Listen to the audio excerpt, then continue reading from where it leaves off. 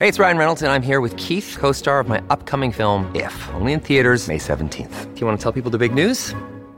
All right, I'll do it. Sign up now and you'll get unlimited for $15 a month and 6 months of Paramount Plus Essential Plan on us. MintMobile.com/switch. Upfront payment of $45 equivalent to $15 per month. Unlimited over 40 gigabytes per month. Face lower speeds. Videos at 480p. Active Mint customers by 531.24 get 6 months of Paramount Plus Essential Plan. Auto renews after 6 months. Offer ends May 31st, 2024. Separate Paramount Plus registration required. Terms and conditions apply if rated PG.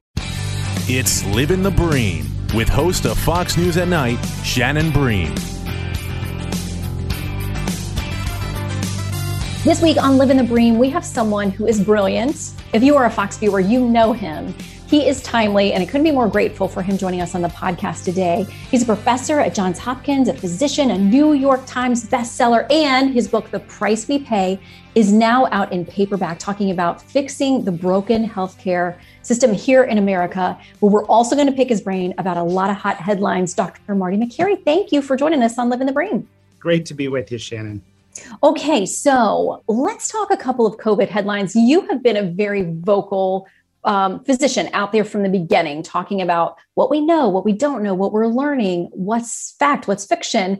So I want to ask you about this newest thing that's making all the headlines today, which is the Delta variant. How concerned should we be about the variants? What do they mean to people who have had the vaccine, haven't had the vaccine? Like, what do we need to know?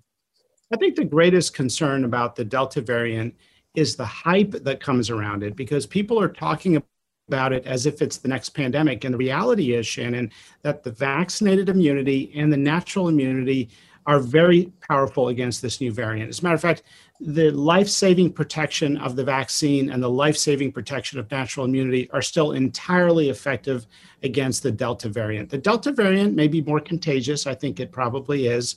We don't have hard data on that, but it looks like it is causing a small bump in cases in the UK. But they're primarily in younger folks, where the case fatality rate is comparable to seasonal flu. So it may really sort of suggest that if you're younger and you can get the vaccine and you've not had the infection before, I would recommend getting the vaccine with 1 dose for now. Okay, so will doctors do that? I mean, can you go and get a single dose? Will you get the card? Is that going to be good enough for places who want to see you, quote unquote, fully vaccinated? Well, I remind people we live in a free country and no one's going to force you to get that second dose. And we've seen a cluster of these heart complications called pericarditis and myocarditis within days of the second dose. Now, Israel had about 300 cases in a country that's pretty small, about 1/50th our size. So there's probably a lot of cases we don't know about. But remember, the first dose is very effective. It's more effective than any flu shot we've ever had. And so I recommend 1 dose until we sort out these side effects. And remember also, the second dose tends to knock people down and sometimes makes them sick for a day or two. You've got super strong protection after the first dose. So I recommend 1 dose. Okay, so other news that has been popping, and we've heard, talk of this before, that blood samples from more than a year ago, things that have been stored can be tested now. People are giving blood and early on in 2020, seeing that they had some antibodies or some exposure to COVID. And these latest numbers today suggest it maybe was percolating in the US in late December 2019. I would guess not surprising. What do you make of it? Well, first of all, Shannon, I think it's important for us to show some humility as a scientific community around this virus. We've gotten a lot of stuff wrong as a public health community. And I can tell you as a doctor, patients appreciate it when you apologize. And they're very forgiving oftentimes. We did a lot of things wrong. And I think the original sin with COVID is that the government agencies regulated who could test, which universities could run a test for COVID. So all these labs and universities like our own were handcuffed and they couldn't test people for COVID. So it turns out, not surprising, there was a lot more community transmission and seeding of COVID before we really knew that this was bad. And I think about those early days when the tests were hard to come by. And now there's a pharmacy by my house that my husband and I have hit it several times when we needed to have tests. And it's so easy. I mean, you can go, you don't need a prescription there. It just seems like because the test is so widespread now, what does that say to you about the number of positives of cases that are testing positive right now? And I know some people don't consider a case and a positive test to be the same thing. But the fact that the numbers are so low now, testing is so widespread. So you would think we'd be picking up a broader scope if there were more positives out there. What do you think it says about where we are? And should we be hopeful? Is it time to say, okay, we think we've made it through the worst of this? Well, I think your gut feeling there, Shannon, is correct in that 1,000 cases of COVID, say at a point last year, is very different from 1,000 cases today. Back last year, we could only really test those that had symptoms, those who were really at high risk. And so we only tested those where we really wanted a confirmation or we knew that they were sick. Now we're testing folks as a part of routine screening for basketball, for camps, for leisure activities, for work and travel requirements. So we're getting a lot of positive tests in people with no symptoms and people who are not contagious. And we've got to stop testing the immune. That's actually consistent with some CDC guidance that says if you don't have symptoms, you should not be getting tested if you've been vaccinated. We're picking up a lot of viral particles and it's translating as positive tests, but it's really not a public health threat. That's most of the cases. Most of the 12,000 cases a day or so are not a threat to the public. They're in young people. Many of them are in folks who are immune from natural or vaccinated immunity. And remember, these tests, like the PCR test, they can detect as few as one virus in your nose. So if you're immune, your body's fended off this infection, but you still can have a viral particle in your nose. That does not mean that's a case. It does not mean that it's a public health threat. We've got at some point to move on, because if we keep testing with this level of sensitivity and we find a couple thousand a day, which is where we are now, you can actually make this pandemic go forever. Mm-hmm. Well, and it seems like there are some who are interested in that. I mean, I find that there are headlines every day that say, not out of the woods just yet. We're going to see another bump. This is coming, that's coming, or we're now detecting a new variant, or don't let your guard down yet, keep your mask on. Does that stuff line up with the science? I mean, we just want people to have the information that's accurate. So if there's a threat, they can make an assessment, they can make a good decision. Do you think that there are those who have some interest in keeping us afraid? Well, you're probably closer to the sort of political analysis of the COVID pandemic than I am. But I can tell you this, when I put out the prediction in February during the winter that we would see herd immunity in April or May, and we'd see herd immunity in time for a normal summer.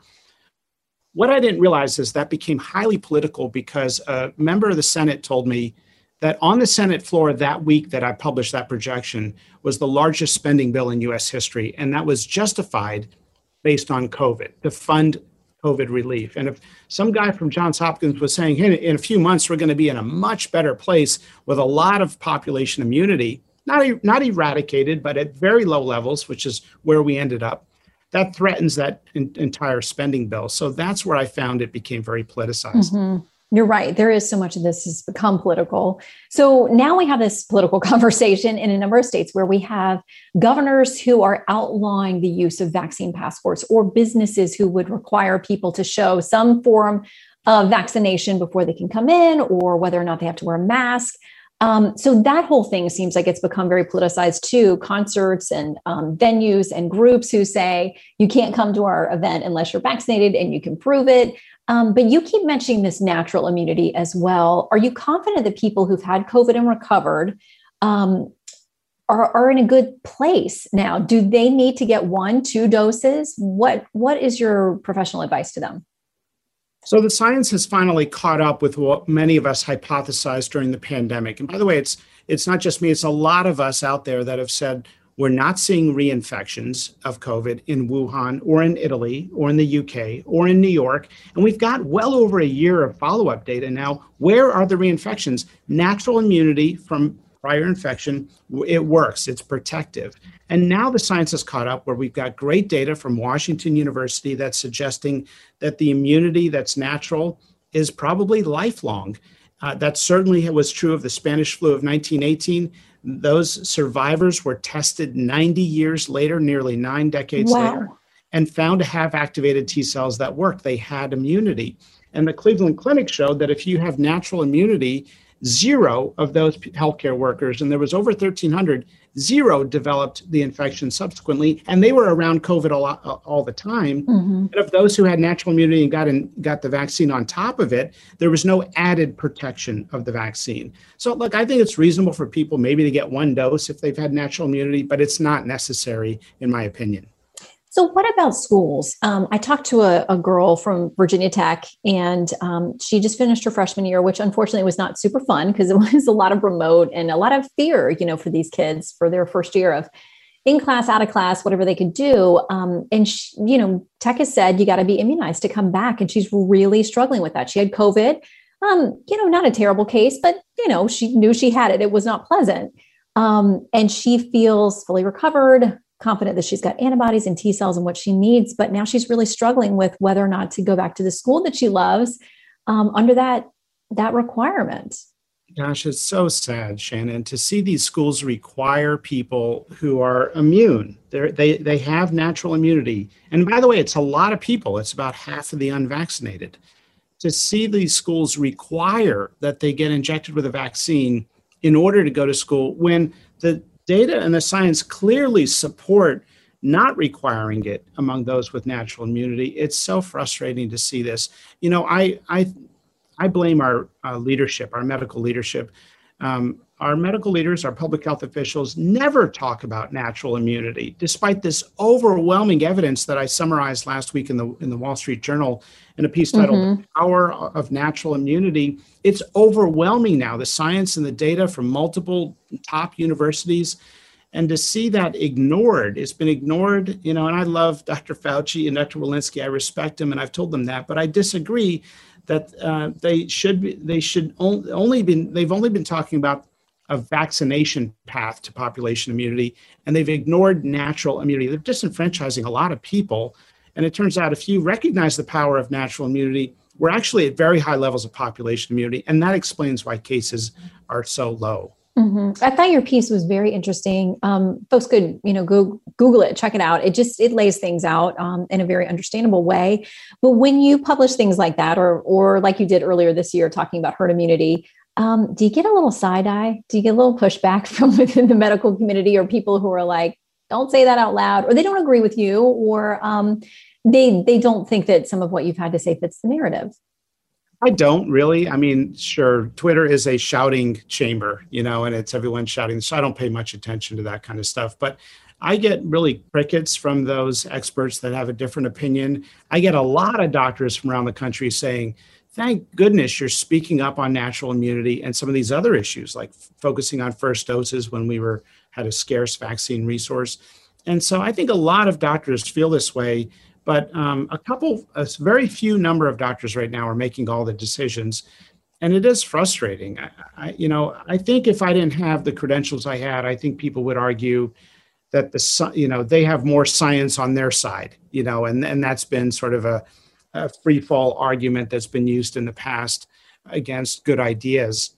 But I studied epidemiology, as you know, Shannon, at the Harvard School of Public Health, where I got a master's in public health. And I've been on the faculty of the Johns Hopkins School of Public Health for almost 20 years now, doing public health research. And so it's very, I think, hard for them to challenge me on the research side, on the science and data side. So when I hear feedback, it's usually crickets. Okay. So the other controversy that we continue to weed through is whether we're ever going to know exactly what happened in China. I mean, unlikely. We can have some theories and we can look at circumstantial evidence, but knowing that people there, literally, they and their families are under threat of, being jailed, tortured, killed if they don't take the Communist Party line, there are going to be limits to what we can know. But there's now this call from the G7 for the WHO to go in and do another investigation. A lot of critiques of the first investigation that there were some potential conflicts of interest, that China's not transparent. There's only so much you can get. And then hypothesize from what's your gut on whether we're ever going to get to hard data answers? Is it possible? Shannon, I'm actually against any investigation because it's going to be a sham and a waste of money and time. We're not going to get anything from sending a team over there, except we're going to spend a lot of money, and we're really going to procrastinate answering the question, what is the conclusion of the circumstantial evidence? Right now, it's very clear. It's very clear. And as a lawyer, you would know that in any court of law, there's overwhelming evidence at this point. And that's why I said back in April of last year, at the beginning of the pandemic, on Fox News, I think it was Outnumbered, that it was an infected lab worker who went to the local hospital there in Wuhan that was patient zero. It was very obvious to me then, and since then we've had a mountain of additional evidence. The idea that somehow you're going to do it in an investigation, they're just basically, I think, procrastinating answering the question of how you put the pieces together. And by the way, those samples, the original samples and the information that people want to claim they want to get with a full investigation, they've been denatured, burned, the ashes have been flushed down the toilet. There's no samples left to collect. Living the Bream continues in a moment. Hey, folks, it's your man, Keyshawn Johnson, here to talk about Angie, formerly known as Angie's List, your go-to home services marketplace for getting all your jobs done well. Now, you might be wondering, what exactly is Angie?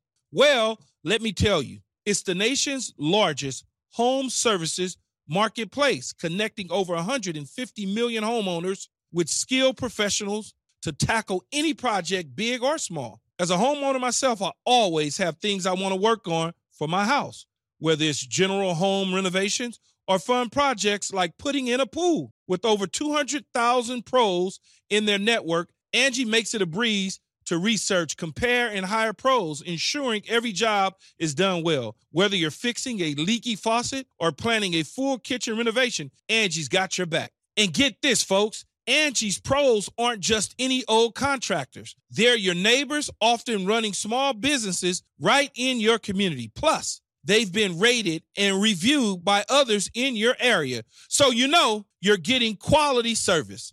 So why stress over home projects when you can turn to Angie? From finding the best price to scheduling a pro at your convenience, Angie's got you covered every step of the way. So get started today at Angie.com. That's Angie.com, or download the app today to get started on getting all your jobs done. That's Angie, your trusted ally in home services.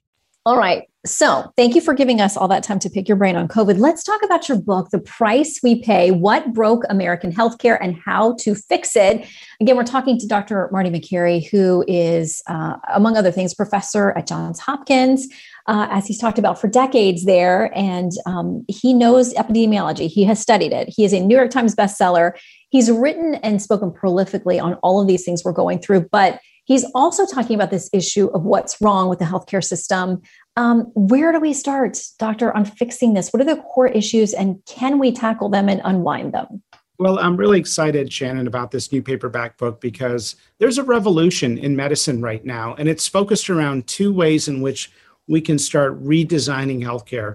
The first is we need honest prices. The old game of, we can't give you a price and giving you the runaround, and then price gouging and predatory billing, which has become a new business model in medicine. That's a disgrace to our great medical profession. And enough doctors now are standing up, and I show how we're doing it and communities are doing it, and how now there's becoming a transformation of healthcare from a non-competitive market to a competitive market. That's exciting, and I detail that in the book. And the other area where we're seeing the redesign of care is through more appropriate care. We've got the most medicated population in the history of the world. And we need to start treating more diabetes with cooking classes instead of just throwing insulin at people. We got to start treating back pain with physical therapy and ice more often than just surgery and opioids. We got to start talking about school lunches rather than just bariatric gastric bypass procedures. And so we're seeing a new movement now to talk about food as medicine and addressing the causes of illness, even things like researching environmental exposures that cause cancer rather than just studying chemotherapy drugs to treat it. This is an exciting revolution in healthcare, and the book invites everybody to play their part and join that effort. Yeah, we all as patients and potential patients, when we're healthy and not actively under care, there are things that we can do. And I got to tell you, though, you mentioned so many things that we can all do better to take care of ourselves that are everyday decisions we make. I got to tell you, though, I keep getting, my women's fashion magazines and things that say big is beautiful, and you can't look at someone, even if they're 50 or 100 pounds overweight, and say that they're not fit. and that we're celebrating all different body types, which, I think should be a healthy thing that we should be accepting. We all are in different shapes and sizes, but where do we draw the line and be honest with ourselves about some of the unhealthy habits we have as Americans? Look, we have the most obese society in the history of the world. And that is one of the reasons why the United States had the highest case fatality rate, one of the highest of any large developed country during COVID. 78% of admissions to the hospital for COVID were in people that were overweight. But we couldn't talk about it because it was fat shaming. And there was the political correct police was preventing any good data from coming out of the CDC around obesity. We've got to start recognizing that you don't blame people for being overweight. What you do is you recognize that we were sending the wrong message as a medical community. We were telling people to move to low-fat foods when there's nothing wrong with saturated fat. And when we told them to avoid it, they went into foods that were very high in carbs and added sugar. And guess what? Added sugar is addictive. And we're part of a generation that grew up with an addiction. Obesity is an addiction to added sugar. And with any addiction, you can't just go cold turkey. You've got to set modest goals and start making simple changes, like switching your sodas to water and things like that. And they're very achievable. Listen, you mentioned the low-fat scam. I remember in my 20s, always playing this game with the weight and with the food. And I would get SnackWells, but then I needed a whole box of SnackWells, which was clearly not, SnackWells are good and they have their place and they were delicious, but it kind of defeats the purpose when you're still loading up on calories and sugar. And maybe we need more education. Maybe this is the kind of stuff we should be talking about with kids and in schools. More specifically, and I know a lot of people have tried to make this a more public conversation. I think about First Lady Michelle Obama in school lunches and talking about nutrition and fitness. And it seems like, as you said, some people these days want to shut you down if you want to have honest conversations about how we take care of our bodies and take better care of ourselves. We can always improve, and there's so much to learn. Again, the book is now out in paperback, The Price We Pay, What Broke American Healthcare and How to Fix It, by Dr. Marty Makary. It, by the way, was the business book of the year. I mean, this is serious, medical, but also policy driven. And I think for people who want to take better control of their healthcare and conversations with doctors on billing and treatments and all kinds of things, it's a great resource. So, Doctor, thank you very much for your time today. Send me the bill. So great to be with you, Shannon.